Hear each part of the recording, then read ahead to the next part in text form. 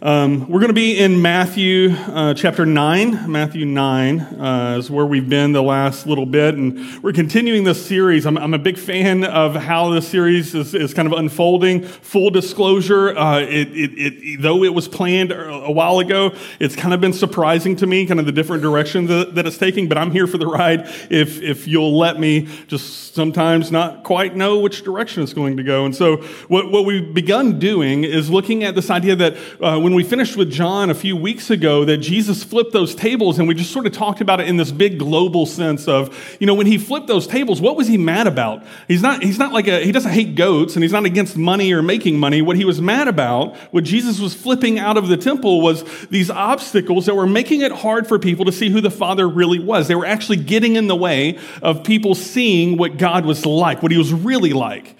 And so he flips those tables. And so we've begun this series of trying to look at things that are in our hearts or in our world that maybe Jesus would flip. And so the series is called Some Disassembly Required. And then we're looking for things, whether they're in our church or in our hearts or in our way of thinking or just in our community. We're looking for things that are just big obstacles that are keeping people from seeing what Jesus is really, truly like.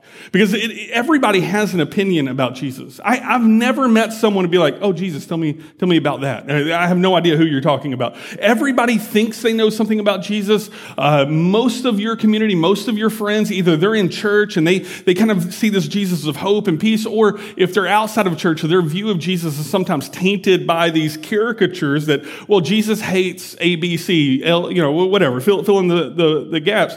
That's not the Jesus of Scripture. And so our goal for this series, and I guess honestly every time we teach, is that let's get a real good glimpse of who Jesus is so that we know what we're saying yes to, or for some of us, we know what we're saying no to. I fully suspect that some people, they will get a perfect look at the gospel and who Jesus is and what he's claiming to be, and they still say, I hear you, Jesse, I understand what you're saying, but that's a big no for me and my family. Then at least you said no to the right thing and not some made up, version of Jesus that you see on the news. And so last week we were in Matthew 9. We'll be kind of continuing with that story. Last week, you may remember, Jesus was, he calls a tax collector and he says, Matthew, you want to be a follower of me? And Matthew's like, yeah, that'd be great. I'd love to follow a rabbi. Shuts down shop, goes and throws a party, and he invites all of his friends. And it turns out Jesus didn't say to the friends, hey, listen, get your act together before I come in. I'm going to stand outside here while you learn to stop cussing, stop drinking, stop partying. I'm going to stand out here while you figure that out. And once you figure out how to behave rightly, that's when I'm going to show up to the party. That's not the Jesus that we see in Scripture. What we see in Scripture is this Jesus who believes that you can belong before you even learn how to behave, that he redeems us, he buys us back, right? And he goes and they have a party. In fact, it was so scandalous that some of the people walking by, you may remember this last week, some of the people walking by were like, hey, why is Jesus hanging out with those people? Doesn't he know what kind of people they are? And Jesus is like, yeah, I know what kind of people they are. In fact, I also know what kind of people you are. And so if you want to come take a seat right here with the sinners and tax collectors, you're welcome to the table. And they're like, no, I'm better than that. I'm a good person. And Jesus is like, wink, wink, maybe you need a doctor better than you know. If that is interesting to you and foreign to you, like, I don't remember hearing that, just go listen to it last week. This week is a different message. I'm still caught up on that. We're going to kind of continue this story where after Jesus has this meal, some people come and ask Jesus some questions, and you can kind of hear in their questions, they're a little bit better than the Pharisees, but they're still a little hurt. I wonder if you've ever had a moment in kind of your walk with the Lord, or even just take it outside of it, in your family, where your brother got something that you didn't get, your sister got a little extra something that you didn't get. Have you ever been in that moment where you ask somebody like, hey, what gives? Why are they getting blank, blank, blank, blank, blank?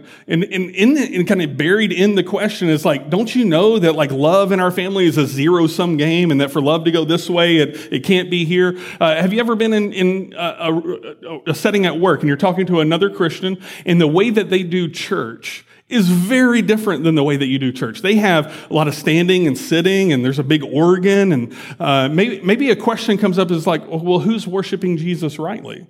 Which one of these two faiths has it figured out? So often in our world, we have our experience, whether it be in family or in church or religious things, and then we see somebody else's experience, and what do? We compare and contrast, and we try to figure out, well, which one of these is right? And I think what we're going to find out is that Jesus isn't a big fan of that game, and what we're going to find out is that Jesus is big enough to be real to both groups of people that have very different views of how to express their worship of him. But I'm getting ahead of myself. Let's continue in verse 14. For those of you who were here last week, this immediately follows the story of last week. So the series doesn't necessarily, I'm not intending to always stay in the same book, but like I told you last week, I separated one message into three. So this is just right there in that same bit. It says, "Then the disciples of John came to him saying, 'Why do we and the Pharisees fast, but your disciples do not fast?'" I like this question, the disciples of John. So if you may remember this, we covered John the Baptist a few months ago, but just as a refresher is that John the Baptist is Jesus' cousin, and his ministry kicks off before Jesus' ministry. And John the Baptist is baptizing people into repentance. So he had a big platform with a lot of followers, and one of his disciples is watching how Jesus' disciples behave, and he wants to ask the question, wait a second. John the Baptist is telling us that we're supposed to be fasting over here, and the Pharisees over there, they're telling us that we're supposed to be fasting. Your disciples are having feasts. They're going to the tax collector's house. They're having parties.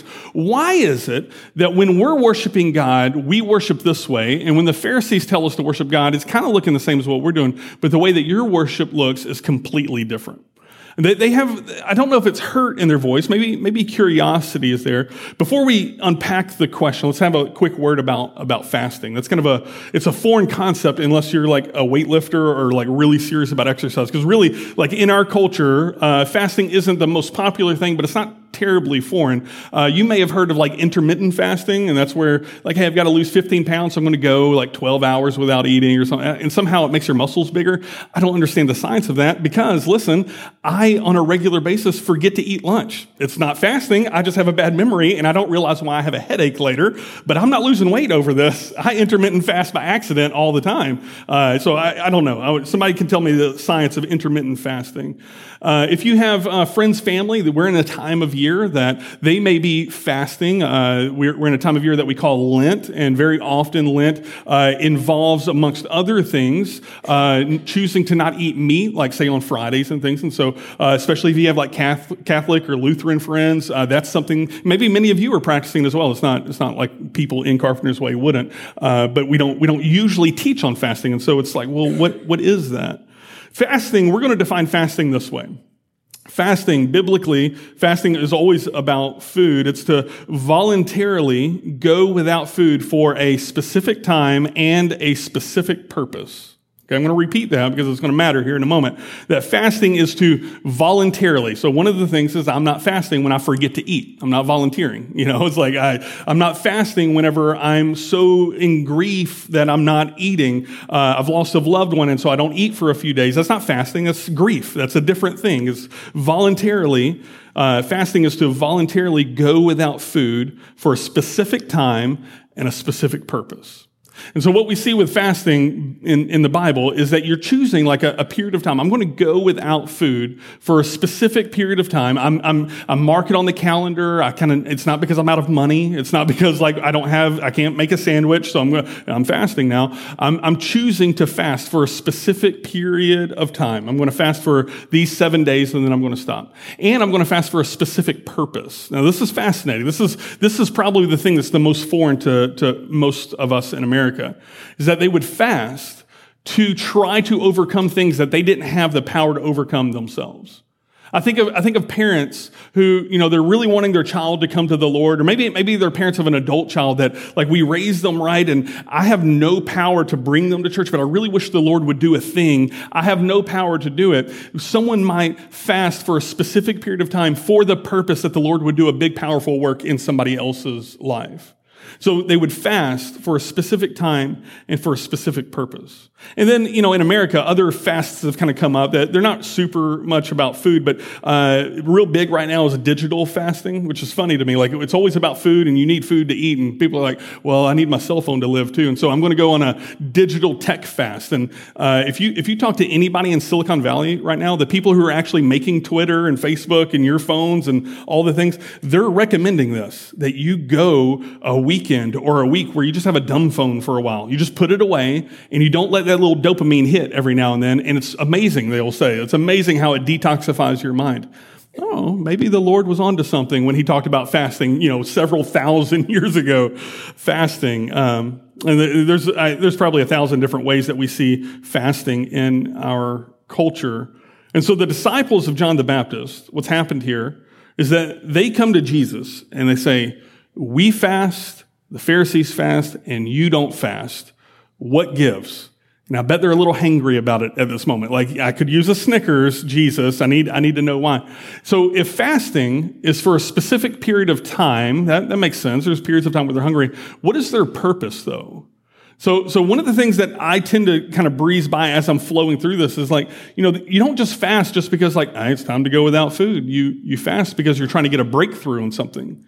You're fasting because you need God to move in a big way, to cause mountains to move. I don't have the power to do it, so I'm just going to fast, and I'm going to trust God to do his thing. What is the purpose of John the Baptist and asking his people to fast? What is the purpose of the Pharisees asking them to fast? Here's something that we'll get to. They're actually fasting for basically the same thing, which is hilarious because they don't get along. Okay?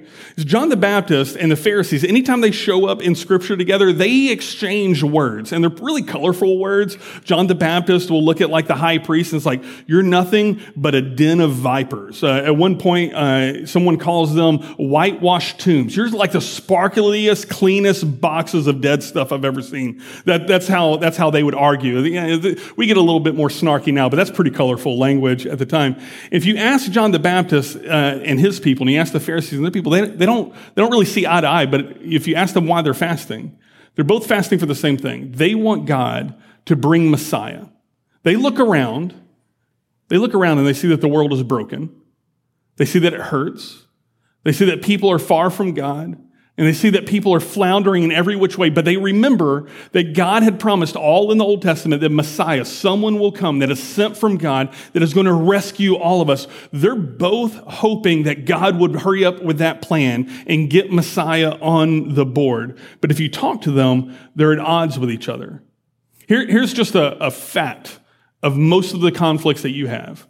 Most of the people that you argue with at work, most of the arguments you have with your spouse, most of the arguments that you're having with other people where you're not seeing on the same page, if you take just one half of a step back and you just ask a couple of follow-up questions, you may actually find that there is a ton of common ground between you and these people that you're just a box of dead stuff, a really sparkly clean box, but I can't stand you, okay? They wanted the same thing. They wanted God to bring Messiah. And if I don't know, maybe if they just had a conversation, they would know. What we see is they're starting to compare these disciples. They're starting to compare their experience and their religious experience with these other people. And I want to make a statement about comparison, is that my experience has been comparison is always a poison. When we let our perspective of what somebody else is going through start to be the way that we measure our own experiences, you are beginning to poison your soul and you're beginning to rot in a very specific way. If they let this go unchecked, if they don't go ask Jesus this question, to the disciples' credit, they go and ask Jesus the question. That's good. But if they just Jesus' disciples are getting away with a lot more stuff than we have to go over here. We're going to eat. And so they start to compare their religious experience, their type of worship with this other one. I wonder in what ways you and I let comparison become a poison in our lives. Do you find yourself comparing? This is me. I'll be, my youngest he's playing baseball, like Little League baseball. And he's 5. And I don't know if you've ever played baseball with a 5-year-old, but they're not always keyed in on the game, right? So they're like, there's a baseball, there's a bird, there's a baseball, there's my friend, there's a baseball. It's like, there's a flower. I don't know, just random stuff. There's my nose. And so there's all kind of stuff in the 5-year-old baseball field. And I know myself, like when I'm out on the field and I'm talking to either my son or one of the other players, I'm quick to compare like the actions and behaviors here of this parent with my own actions and behaviors. Have you ever been in a situation where you felt like you had to discipline your kids a little bit more because the other parents around you were disciplining their kids? And we're quick to compare our walk with people. But if you go talk to an educator, if you go talk to someone who's especially in special education, they're going to tell you that every child has very specific needs, and you would be a fool to try to parent your child with your child's specific needs with what that child over there needs. You're going to bankrupt yourself. Because as parents, if you're like me, I tend to have this tendency to compare my parenting style with this other parenting style. I wonder how many times people compare like someone's ability to show up. It really seems like they're here a lot more than I am, or I'm here more than them. I compare like my attendance at church with their attendance at church. I compare how much I show up in someone's life with how much they don't show up in someone's life, or vice versa. And never is that not going to be a poison. Because if that's your motivation, if comparison is your motivation for action, it's going to rot you out. All comparison is a poison. And so you have these disciples. They come to Jesus and they say, "Hey, why do we and the Pharisees fast, but your disciples do not fast?" And again, I've already said this, but I love that they went to Jesus with it, because this is basically the same problem that the Pharisees had just the paragraph before when they went to the disciples. It says, "Why does your teacher sit with the sinners and tax collectors?" Except the difference is that these disciples are going to Jesus and asking the question, and the other ones just talked about Jesus behind his back. It's better to go to someone and ask a question. Here's what Jesus says. Jesus, he kind of, instead of just giving the answer, he asks a question. It says, "And Jesus said to them, 'Can the wedding guests mourn as long as the bridegroom is with them? The days will come when the bridegroom is taken away from them, and then they will fast." Super cryptic, very Jesus-y kind of way to talk. One of the helpful things that Jesus does is that he doesn't engage in the comparison game. He highlights the fact that there are different ways of expressing. Their experience of me is different than your experience of me. John the Baptist, he's out there praying and hoping that Messiah will come. These guys are hanging out with Messiah. The way that we're going to worship is going to look very, very different. By asking questions, Jesus brings into this conversation something that we would be wise to bring into our conversations. Jesus brings nuance into his conversations. He brings like, let's look at all of the ingredients, not just your own experience versus this other person's experience. In our world, we live in a world of such certitude, such certainty, that there is no nuance in how you conversate online, political conversations. There's no nuance there. It's all statement, statement, statement, no question mark anywhere. When we go to work and we're mad at our coworker and we talk to the boss about it, we're going to bring our problems to the boss. Do we go with the questions or do we go with statements? And very often statements bring more comparison, more poison. But if you can ask a question, if you can be curious at all, very often what you'll find is if you just take one step out of your experience, you get a little nuance, you're going to find that there's a little bit of common ground. Oh, I see your side a little bit. In fact, if I was living in the same situation that you were living, maybe I would have behaved in the same way. But now that I understand your side, let me explain, like, here's my experience and here's how I have found these things to go. Let me give you a little tip. Families, create more nuance in your conversation, especially if you find that you're arguing a lot with your spouse. Sometimes it's good to just pause and ask a follow-up question. Maybe you need a question like, "Hey, can you please tell me a little bit more about blank? Okay, can you tell me a little bit more about your feelings on raising a child? Can you tell me a little bit more about like why your teacher did this instead of that?" And so instead of just we react with a statement, we ask a follow-up question. Maybe the question that you may ask is something like this: I can see that is really important to you. Can you help me understand why that's so important? And then you just sit back and you listen. And when you listen, you're gonna create a little bit of nuance and not step into just all kind of hot water. I think what we're going to find is that if we begin to interact with people this way, we're going to get out of our own way. Some disassembly required. Maybe something that needs to be disassembled in ourselves is the sense that we must be right, or else people are going to look down on us. I don't know if this is true of you. I respect people that they don't know the answer and they're quick to say, I don't know, but I'm curious. I want to know. I respect it a lot more than someone who just bulldozes through a conversation, just bulldozes to the finish line right away. It's usually better to just sit and listen and ask questions. I'm finding this true of myself because, I speak publicly. This isn't a conversation, right? I wish it was. Actually, I say that. I went to a church when we were in college. Like they tried that out where, like, if you had a question in the middle of the service, like you would just raise your hand and you would stand up, you would talk for a while. That was really weird. Okay. Just to be honest with you, there is a need for sometimes monologue moments, but here's the problem. I'm trained in giving monologues. I work on these for hours, right? But if I bring monologue Jesse into conversations with coworkers or with my spouse, oh my gosh, could you imagine the amount of marriage counseling, Ashley, I would need if all I did was just walk into the house and just have one-way conversations? All of you would be like, no, that's nonsense. That's not how the world works. But it kind of is. It kind of is. It has been my experience, at least in the last year or two, that everybody is so sure of their own rightness that they won't even consider one other person's perspective. And what Jesus does is, like, he paints this picture like there's other perspectives here. He uses the imagery of a wedding. And he's like, when you're hanging out with the bridegroom, imagine you're at a wedding, right? The bridal party is there. And you're just like down in the dumps. Like you're just slumming. Like you're in the corner. Everybody's cheering. The bride, she's crying. They're dancing. They're having their first dance as a couple. And you're just over there like, the world's coming to an end. They're going to ask you to leave. Okay. They don't want you at the party. You're really bringing down the whole vibe of the moment in there because you're with the source of joy. But let's say the bridegroom and everybody leaves. They're like, hey guys, I only rented this place for 10 more minutes, so you've got to go. We're leaving. The party's over. You can't hang out and keep celebrating. You're going to be arrested. You understand? Like there's a sequence and a season for things. And the season that Jesus' disciples were in is that they were with the source of joy. They were with Messiah. And the season that the Pharisees were in is that they hadn't quite figured out who Messiah is, and they can't walk into that joy.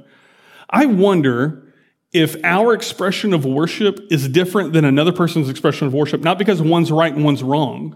I wonder if maybe the way that God is interacting with us is very genuine and very authentic. And listen, the way he's interacting with that church over there is very genuine and very authentic. Could it be that what people need in that place of worship is different than what we need in our place of worship? And that's why things look different. You say, well, Jesse, why don't you teach people to raise your hands? I don't personally need that. Some people, they need to physically be involved in worship so that they can be a part of that. And there are churches that will teach that. I'm not convinced that all the different things have to have a hard yes or a no, but that, just like Jesus, we can have some nuance. Maybe you can have some nuance in your marriage. Maybe you have some nuance with your boss, your coworkers. Maybe we can begin to be more curious people and ask questions. So Jesus asks this question. Hey, when you're at the wedding, if the bridegroom is there, are you in the slumps? Of course not. You're not. And then he goes on and he starts to unpack this. This is where things get really good, guys. He says in verse 16, no one puts a piece of unshrunk cloth on an old garment, for the patch tears away from the garment, and a worse tear is made. Neither is new wine put into old wineskins. If it is, the skins burst, and the wine is spilled, and the skins are destroyed. But new wine is put into fresh wineskins, and so both are preserved. He paints these two pictures. He says, imagine any seamstresses in here? I don't know how to sew. I don't know if this is true. I just take Jesus at his word. It turns out if you take like an old pair of pants that have a hole in it and you put a new piece of cloth on top of that hole and you sew it in, it fits just right. And when you wash it, what's going to happen? The new cloth is going to shrink. And Jesus' point is like, it's going to rip. It's going to make a worse hole than what you started with. Can anybody verify that that's true? It just seems likely to me. Is that how clothing works? Yeah, a few of you. Thank you. Are you a seamstress? I had no idea, Chris. I need a suit tailored later, but it seems likely to me that this is how things work. There used to be a winery that just started in Beaumont, and they had all the wine was fermenting in big clear barrels, which was kind of cool to watch. I don't know if you've ever seen this. Have you ever seen wine ferment? It actually bubbles, like it has like a boiling effect. It almost looks like carbonated. It looks carbonated, and part of the fermentation process is that it swells, like it's producing gases. And so these big clear barrels that they had little vents that someone was trained. His job was to go up to the barrel vent and be like, and just like let the pressure out every now and then, because if not, this whole acrylic barrel is just going to explode and wine's going to go everywhere, because they know that it requires a little bit of expansion. There's a little bit of growth. And so in both of these metaphors, Jesus is saying, you've got to be careful, because if we start to try to put the new things onto the old things and just force it to happen, it's going to cause more damage than if we just wait and let us fix the container first. You can't put a new patch on old cloth, and you can't put new wine in an old container. You know what he's telling these disciples is, I'm not going to force you to start celebrating in this way. I'm going to wait for you to get the wineskin right. I'm going to wait for you to get the cloth right. What if Jesus told those disciples, like, oh yeah, you guys don't have to fast. You just do whatever you want. You come right away over here. You come worship this way.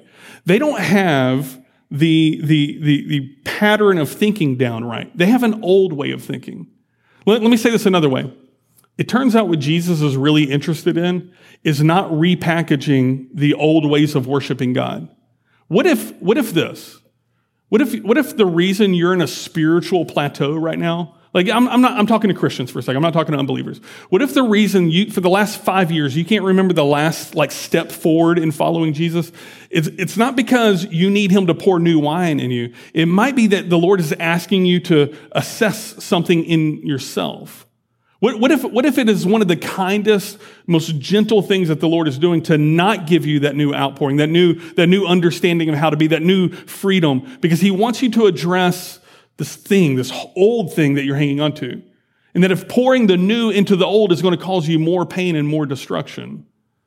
I'm convinced of this. I'm convinced that one of the walks of any Christian is to at times just come to grips with old things in themselves that need to be released. You know, we have so many people, especially in the South where we're at. We're like in the Bible Belt. We're in the belt buckle of the Bible Belt, big old Texas belt buckle. Come on, guys. You know, there's not a person in our community that hasn't heard the name Jesus. And most of the people that we know, even people who are like, I'm an atheist today, but most people will tell you, I went to VBS when I was in second grade and I received the Lord, and that was my faith. And now they're in their 30s and their 40s, and what they're thinking, this may be true of somebody in here, I don't know. And they're thinking, I just don't believe in a God who interacts with me in this way. That's so childlike. And you know what I would say to you?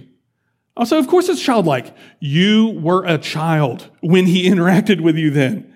How foolish would Jesse be if the faith that I have right now mirrors exactly what I was like in 5th grade? It would be inadequate for being married and being a father and being a leader. It's inadequate, but it is adequate for that 5th grade Jesse who just needed that version of Jesus.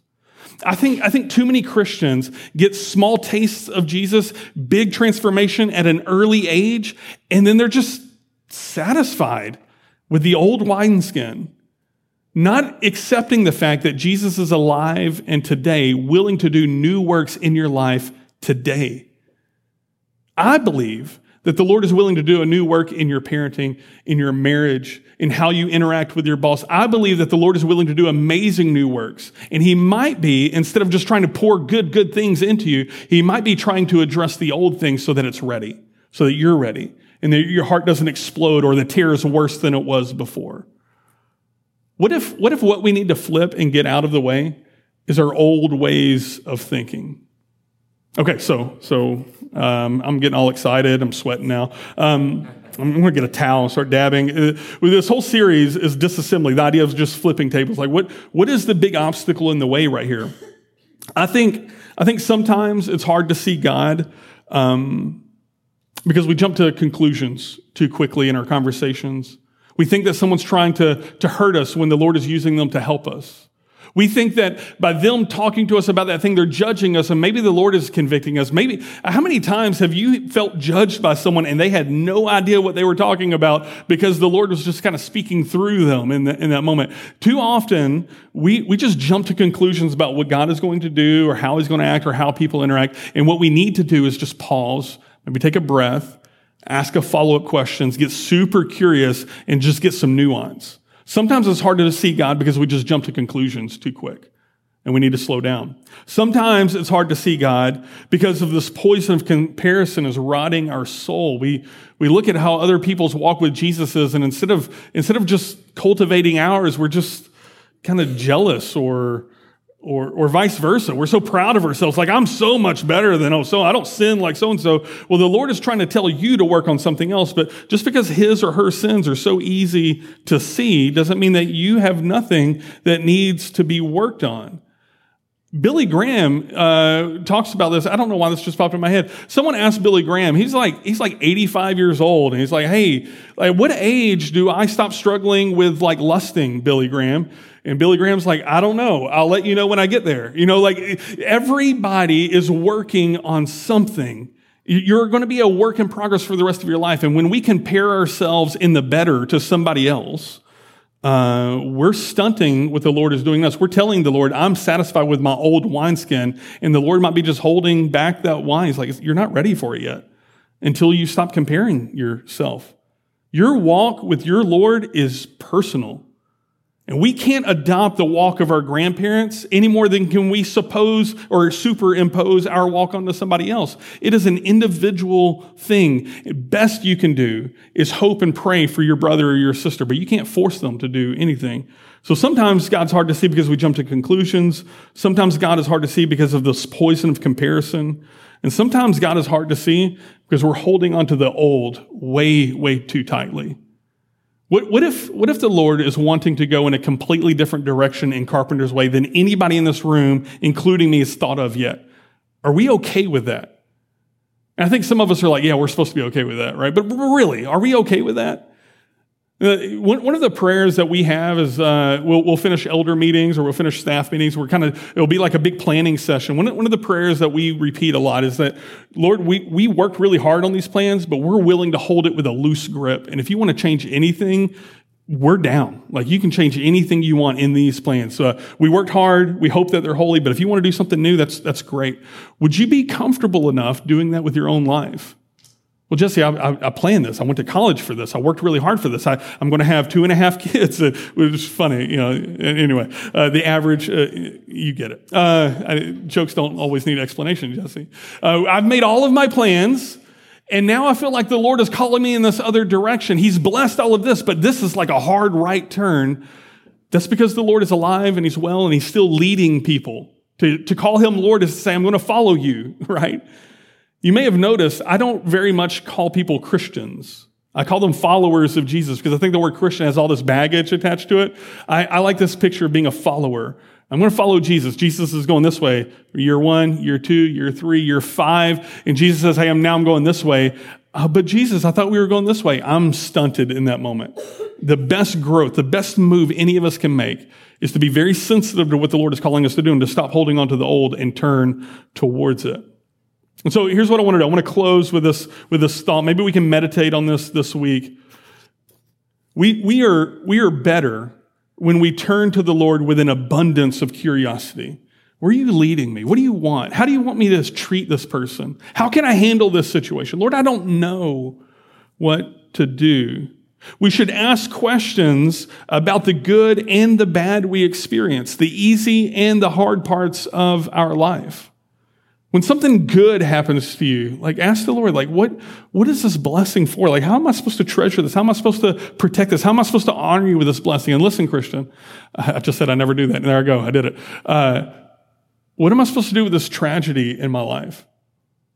We're all just one phone call away from our life going sideways. What if that tragedy is also something you bring to the Lord and be like, this stinks. What am I supposed to do with it?